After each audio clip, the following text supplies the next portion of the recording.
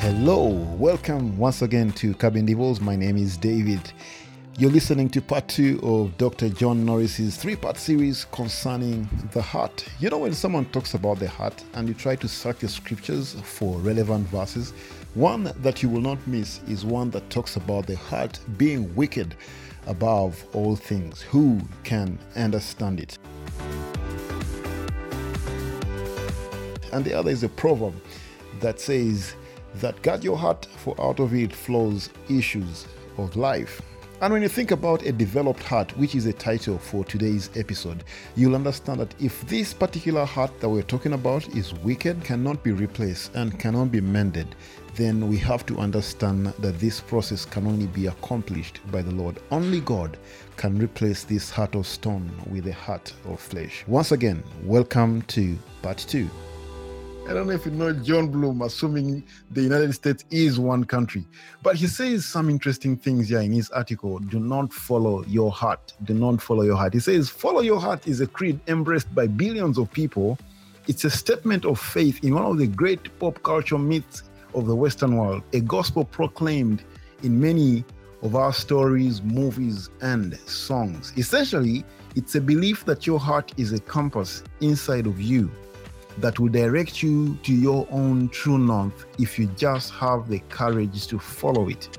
It says that your heart is a true guide that will lead you to true happiness if you just have the courage to listen to it. The creed says that you are lost and your heart will save you. This creed can sound so simple and beautiful and liberating. For the lost people, it's a tempting gospel to believe. But I want also to believe that some Christians have desired to follow their hearts. And what do you think about this not brand new, I think it's been existing for a long time. But what do you think about this belief of follow your heart? I'm sure you've heard of it in songs and movies. But Dr. Norris, I know what your view is. Of course, it's the opposite. But how have you been able to advise people who have ended up following their hearts in this sense? Dr. John. Yes, David, I thank you for the question. And I do, I agree with the concept of not following your heart if your heart is not committed to the Lord Jesus Christ. If your heart is you just following your flesh, then obviously following your heart is more of an emotional thing that drags you all around to do things and want to do things that God does not want you to do. And so that's what we're going to actually be talking about today in this session, where we talk about the heart developed, is actually that if you start with an unregenerate heart, a heart before Jesus, that heart can't be trusted. And in fact, that's the heart that is deceitful above all things and beyond cure. Who can understand it? That's the heart that Jeremiah talked about in chapter 17, verse 9. And so I would agree with the concept that if you're trying to follow your heart, you better make sure that it's a regenerate heart that's actually following Jesus. Because then if you're following your heart, you're following Jesus. Interesting. If your heart is regenerated, Now, I found this article when I was looking up the verse that talks about how deceitful our heart is above all things. Our hearts are deceitful above all things. And the question was, who can understand it? And when I think about that verse, honestly, my first reaction is, if it is so wicked, I want to believe that this is a heart that needs to be removed, literally, not resuscitated, because resuscitation is the same heart beating again. And yet we are talking about developing a heart.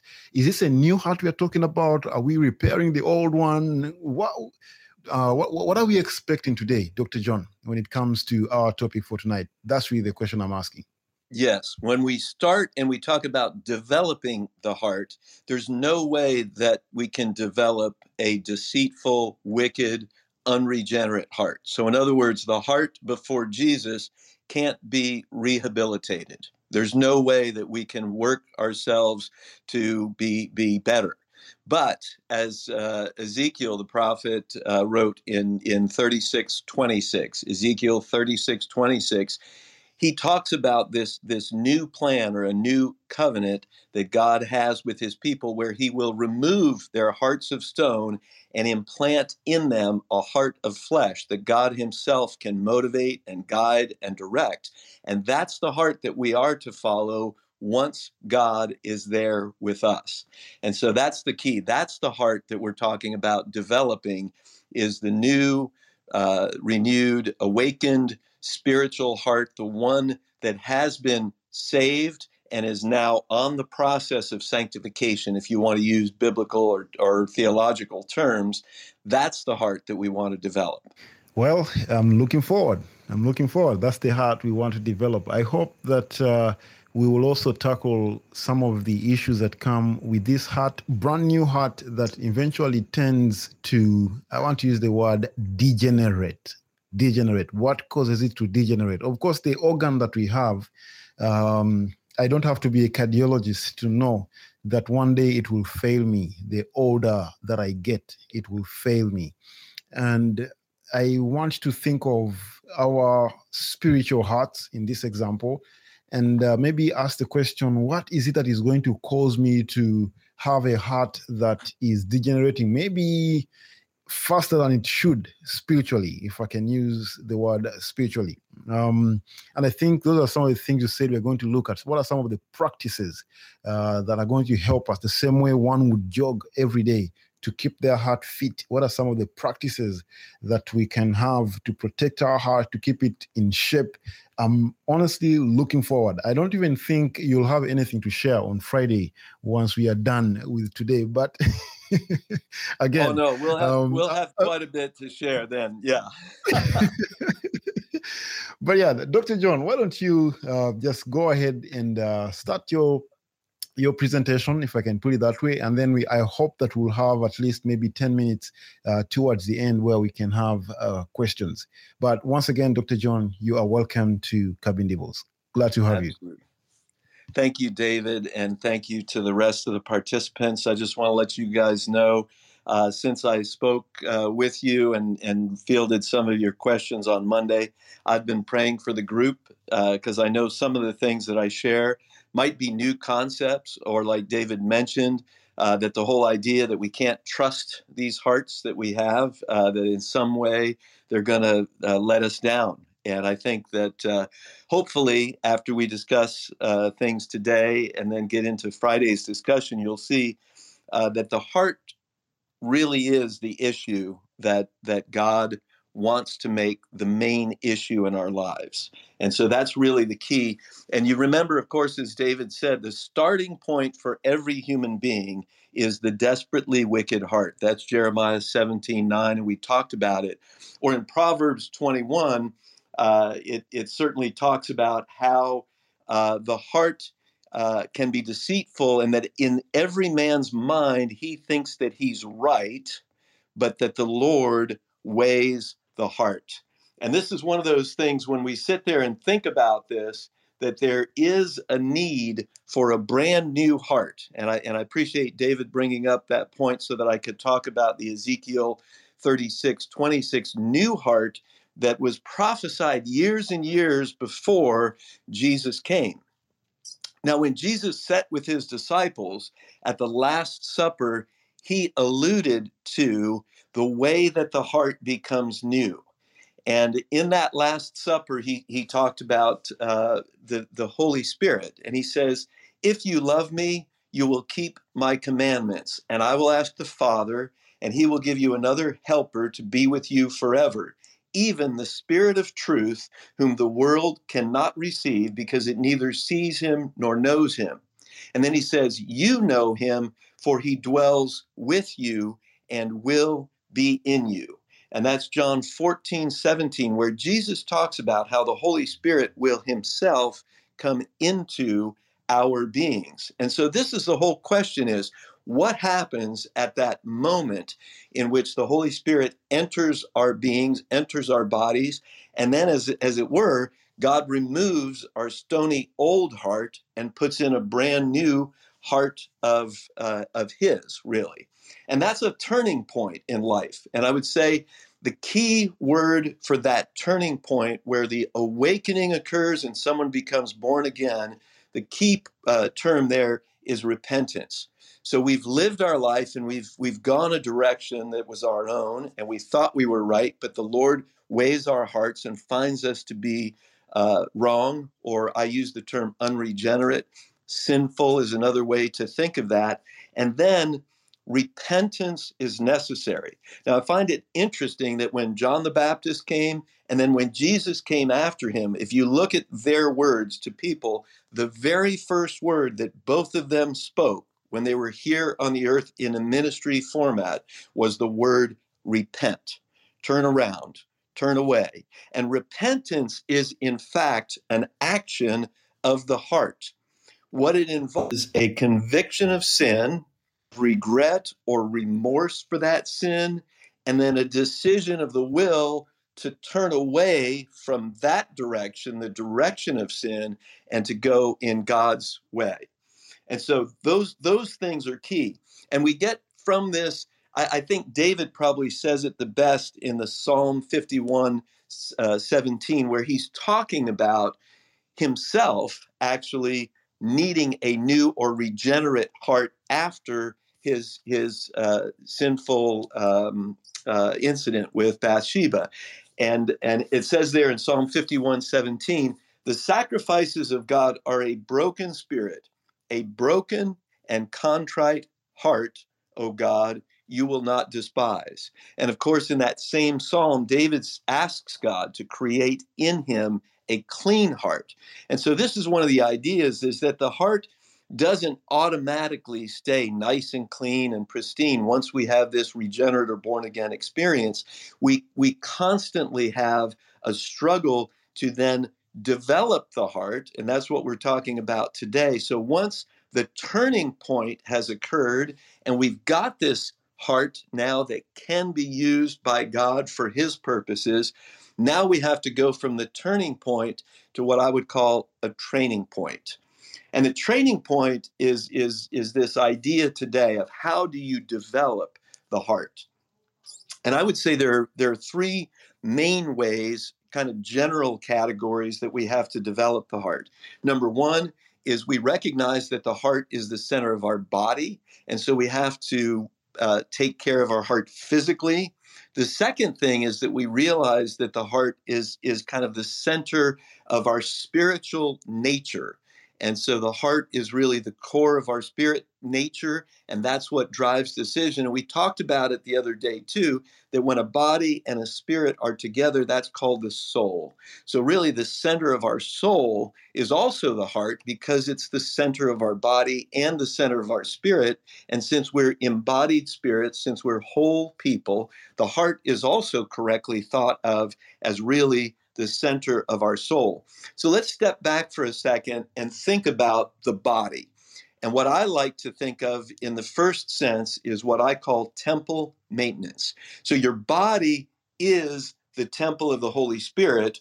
And when we think about this and how do you care for the heart, well, there are different ways that cardiologists tell people to care for the heart: eating healthy foods, the right portions, exercising, 30 to 45 minutes a day, getting the right sleep, doing a good, work using your mind, and all those other sorts of things, because that helps to create an environment in which the Holy Spirit indwells you and then can motivate you and guide you and direct you.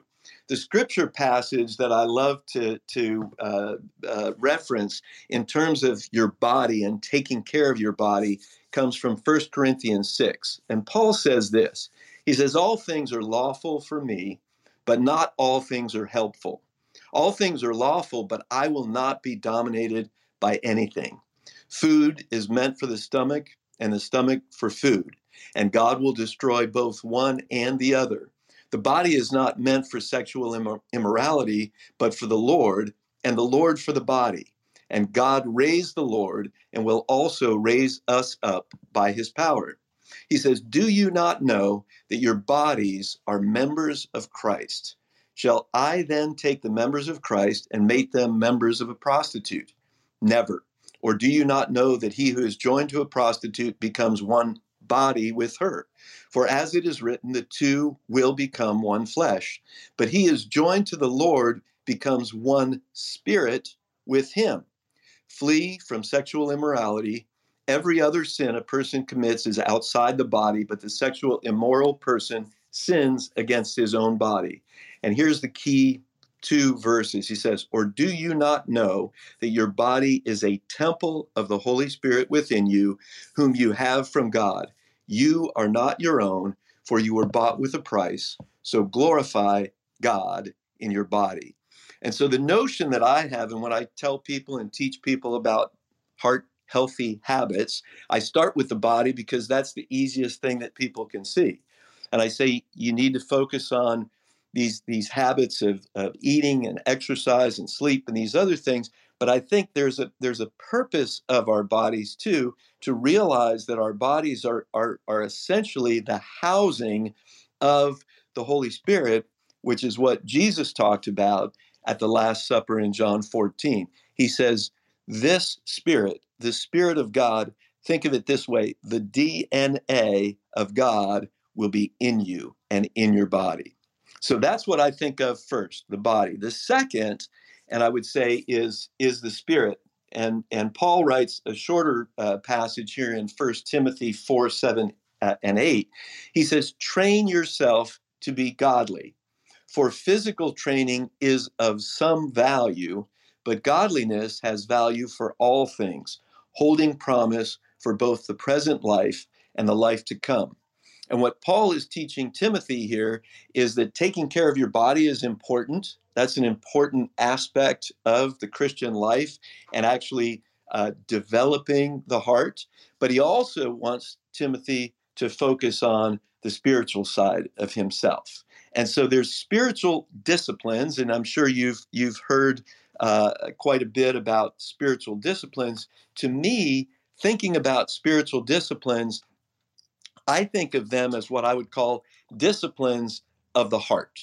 They're disciplines to help you develop your heart. And some of those disciplines are inward, like prayer and fasting and scripture study and quiet time meditation, just having a conversation with the Lord.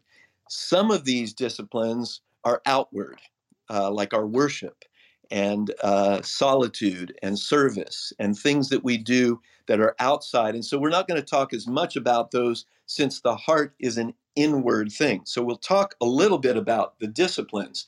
So when I mentioned prayer, and I told you Monday that one of my favorite passages is the Sermon on the Mount, Jesus is very explicit.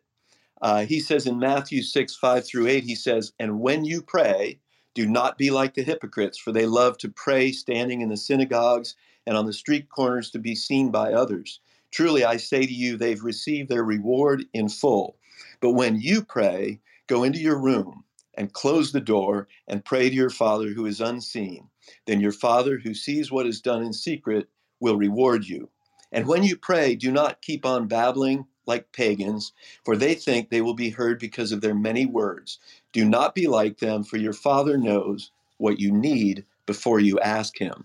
So one of the disciplines of the heart, and probably one of the central ones, is prayer. And that's why when Jesus in the Sermon on the Mount talks about prayer, he puts it right up front. After he gives us the model prayer, what we call the Lord's Prayer, which is really the apostles' or the disciples' prayer, he talks about fasting. And that's a little bit further down in Matthew 6, 16 through 18. He says, when you fast, do not look somber as the hypocrites do, for they disfigure their faces to show others they are fasting. Truly, I tell you, they've received their reward in full. But when you fast, put oil on your head and wash your face, so it will not be obvious to others that you are fasting, but only to your Father who is unseen. And your Father who sees what is done in secret will reward you. And so you can see a theme between fasting and prayer, that these are internal things. They're means to develop your heart alone with God, away from the crowd, so that other people don't know. And in fact, we don't have to tell other people or talk to other people much about what's going on behind those closed doors. And then thirdly, I would say, and I mentioned scripture study, and I've quoted this for you on Monday, in Hebrews 4:12, the writer says, "For the word of God is living and active, and it's sharper than any two-edged sword, dividing soul and spirit, joints and marrow." It says it tests the attitudes and desires of the heart. So one of the key things there is that we have to study the scriptures to actually have our heart opened so that we can look at it and see where are the areas that need to be developed, where are the areas that need to grow, and where are the areas that perhaps need to be cut away. And at the end, I'll address one of David's questions a little bit, which is about the hardening of the heart, or what happens when a heart is born again and then regenerate, but then kind of backslides and starts getting hard again. And that's a very difficult situation. But let's talk still about the disciplines of the heart. So we talked about temple maintenance. We talked about some spiritual disciplines that help the heart grow. And then the third aspect that I mentioned in our outline is a training of the mind. We have to discipline our mind and train ourselves to think the thoughts that God wants us to think. Now, some people will say that we're thinking God's thoughts, okay, or we think like God. And I think that's there's a misunderstanding there. We don't have the capacity to think like God. We have the capacity to think like human beings who are indwelt by God. And so what God wants us to do is to discipline our minds so that as we use our minds to make choices, rational choices, some based on what our heart is desiring to do, but others, frankly, which our heart might not want to desire to do, but God wants us to do. So we will make our choices then based on God's direction or his will. And so engaging the mind is another aspect that requires discipline. One of the verses that I love in regard to the mind and how the mind and heart interact is this. Romans 2:14 and 15 says, "When Gentiles who do not have the law do by nature things required by the law, they are a law for themselves, even though they don't have the law. They show that the requirements of the law are written on their hearts, their consciences also bearing witness, and their thoughts sometimes accusing them, and at other times even defending them." And this is a complicated passage, in part because it talks about Gentiles and Jews, but also because it talks about the heart and the mind. And this term called the conscience is brought in there. The conscience is your consciousness or your awareness of what you think is right and wrong. Okay? And the conscience isn't the same as your heart. The conscience is a part of your mind that allows you to make rational decisions. And so this is one of the things that Paul, when he's arguing, and he basically says, these Gentiles who now have the Holy Spirit, the Spirit of God indwelling their heart, they act like they know the law because the DNA of God in a spirit-filled person will fully enact the law or will act according to the law, just like a committed Jew who understands the law and is actually following the law. So the notion that our minds are important and that our thoughts are important, that they inform our heart. Also, a little bit earlier in 1 Corinthians, there's a longer passage here, and I want you guys to stick with me on this because I know it's getting a little more complicated here. Paul says this, "For who knows a person's thoughts except their own spirit within them? In the same way, no one knows the thoughts of God except the Spirit of God. What we have received is not the spirit of the world, but the Spirit who is from God, so that we may understand what God has freely given us. This is what we speak, not in words taught by human wisdom, but in words taught by the Spirit, explaining spiritual realities with Spirit-taught words. The person without the Spirit does not accept the things that come from the Spirit of God, but considers them foolishness and cannot understand them because they are discerned only through the Spirit. The person with the Spirit makes judgments about all things, but such a person is not subject to merely human judgments, for who has known the mind of the Lord so as to instruct him? And then he concludes with this important word. He says, but we have the mind of Christ. And so that's one of the keys, is that someone who has a heart that's fully committed to God also has the mind of Jesus Christ. Now, the difference is we don't have the full mind of Jesus. We're in process, as it were. And that's one of the key things. One of my favorite verses in Scripture is Romans 12:2, where Paul, writing to the Romans, says this: do not conform to the patterns of this world, but be transformed by the renewing of your mind. Then you will be able to test and approve what God's will is, his good, pleasing, and perfect will. So when we focus our minds on Christ, when we pay attention to Jesus and our hearts are open to him, the Spirit instructs us and transforms our minds so that we begin to think in the manner that God wants us to think, which is the same way that the DNA of Jesus himself thought, the same way that the Holy Spirit thinks, and of course, the Father God. The last thing that I would say on this is in 2 Corinthians 10:5, where Paul says, we demolish arguments and every pretension that sets itself up against the knowledge of God, and we take captive every thought to make it obedient to Christ. And so the notion is that our minds have to be connected to our hearts. And by the way, there are nerves that connect our brain and our hearts physically. So our minds and our hearts have to be connected if we're going to be an integrated or a whole human being. Our minds inform our actions, but our hearts are really kind of the center of the core of us. And that's what determines the will that we do. So then the question then becomes, and I'm going to I got 10 minutes, so I'm going to try to conclude here so that we have our discussion time. Why is all of this training necessary? Why do we have to train our bodies? Why do we have to train our hearts? Why do we have to train our minds? What is it about this whole training process? Why doesn't God just immediately do all of that? And I think there's two answers to that come immediately to my mind. Number one, it's during the training process that we come to know Jesus.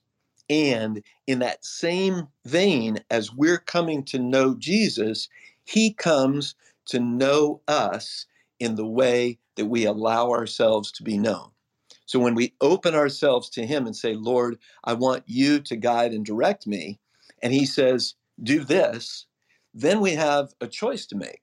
Are we going to be obedient to him and follow him and do what it is that he said? Or are we going to choose to go our own way and just pretend that we didn't hear what the Lord said to us in terms of the action that he wanted us to carry out?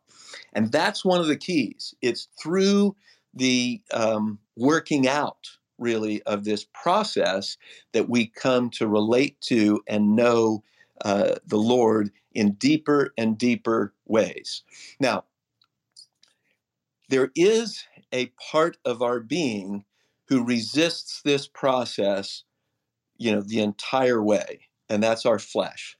We have within us, in the Greek, it's called the sarx, and some of the Bible translations, for example, the NIV, translate that the sinful nature.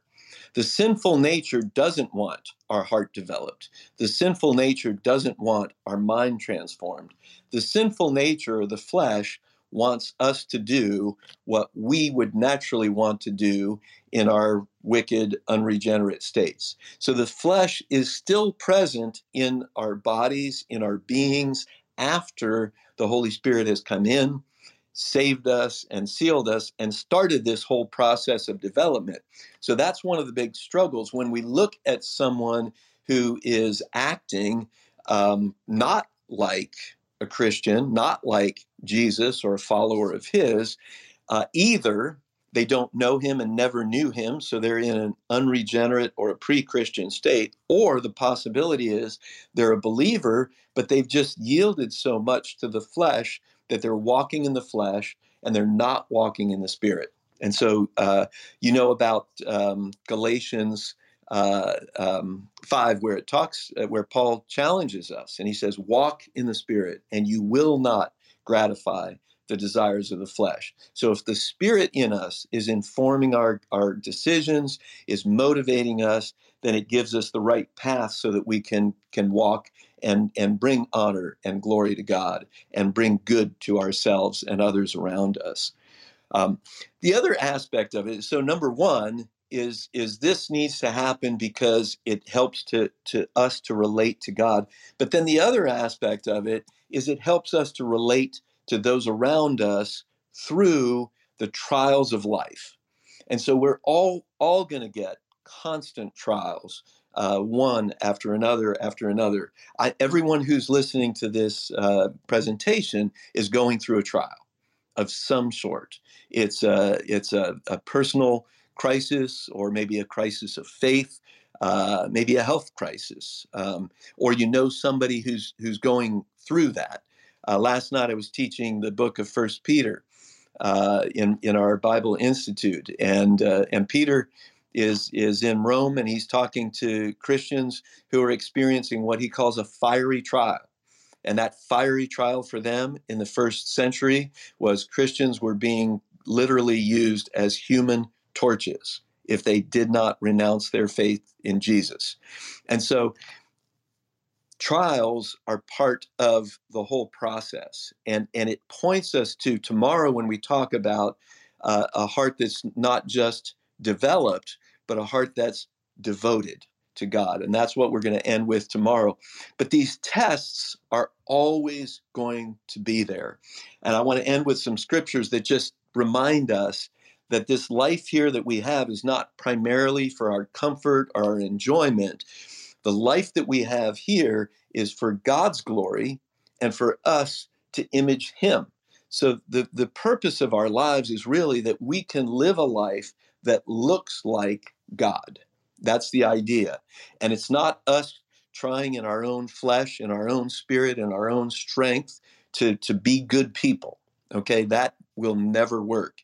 It's about us looking and see how far short of God we are, repenting, coming to him, his Spirit comes into us, and then we yield ourselves to the guidance and the direction of the Spirit so that when we're tested, we will bear up under the test and God will be glorified.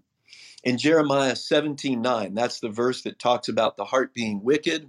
The very next verse in Jeremiah 17:10, he writes, "I, the Lord, search the heart and examine the mind to reward each person according to their conduct, according to what their deeds deserve." In Proverbs 17:3, it says this, "The crucible is for silver and the furnace for gold, but the Lord tests the heart." In 1 Thessalonians, Paul writes, "We speak as those approved by God to be entrusted with the gospel. We are not trying to please people, but God who tests our hearts." And so one of the things that we can see is that testing and a testing of the heart is going to happen constantly throughout our lives. Okay, we will be tested through this earth, and sometimes in very little ways, sometimes in big ways. But it's all going to be done. The testing is always going to be done with a purpose from God. We might not discern it at the time that we're going through the test. We might not know what the purpose of the test actually is, but God's purposes are known to him and may eventually become known to us when we see what the purpose of those trials and tests are. Galatians 6, verses 7 through 10 says this, "Do not be deceived. God is not mocked, for whatever one sows, that will he also reap. For the one who sows to his own flesh will from the flesh reap corruption, but the one who sows to the Spirit will from the Spirit reap eternal life. And let us not grow weary of doing good, for in due season we will reap if we do not give up. So then, as we have opportunity, let us do good to everyone, and especially to those who are of the household of faith. Peter, and I told you I taught First Peter, this is one of the key things that we're going to kind of emphasize tomorrow. He says this, in your hearts set apart Christ as Lord. Always be prepared to give an answer to everyone who asks you to give the reason for the hope that you have, and do this with gentleness and respect, keeping a clear conscience, so that those who speak maliciously against your good behavior in Christ may be ashamed of your slander. And then the last verse that I'll end with, and look forward to your questions, is in James 4. He says this, submit yourselves then to God. Resist the devil, and he will flee from you. Come near to God, and he will come near to you. Wash your hands, you sinners, and purify your hearts, you double-minded. Grieve, mourn, and wail. Change your laughter to mourning and your joy to gloom. Humble yourselves before the Lord, and he will lift you up. And I think as we kind of close today, I think that's the proper attitude to approach all of this with. David, you asked me what's the right attitude of our hearts for this growth process, and I think it's that. I think it's repentance. If we look at ourselves constantly as ones who are in total need of God, total need of the cleansing blood of Jesus Christ, in total need of the power of the Holy Spirit, then we will be in a proper relationship with him. And so tomorrow, when we talk about what it means to invite him into our hearts, so that when we say we're following our heart, we're actually saying we're going to follow the Lord. And so if our hearts are fully committed to him, then those hearts are hearts that can be used to God's glory and to God's image, and to show people that this is the way that we do actually image God, is by having him indwelling in us and representing himself to those around us. Let me ask the question here. It says, as a doctor and a Christian, do you think that the state of our hearts or Christianity can reflect outwardly with our bodies? If so, what can one do in case of that? And I would say, yes, our hearts and our Christianity does reflect outwardly with our bodies. And to me, I think that's one of the main reasons why it's important that we discipline not just our minds and the inner aspect of us, but we discipline our bodies for the purpose of godliness. So we realize, for example, when Jesus walked on the face of the earth, and of course he ate and walked and did all the other sorts of things. I mean, it's kind of blows your mind a little bit to think about it. When he went to someone's house for dinner, he never took one bite more than he needed, and he never took one bite less that would offend the hostess or whoever was making the meal for him. And so that's one of the thoughts in my mind as I sit there and think, I'm supposed to represent Jesus Christ, and he did everything completely perfectly. Now, it doesn't paralyze me to think that when I go to someone's house for dinner or whatever, that I have to be a perfect person, but it does inform me that I don't want to be, overeating. I don't want to be, rude. I want to be attentive and sensitive to those people around me as part of that. And I hope that answers your question.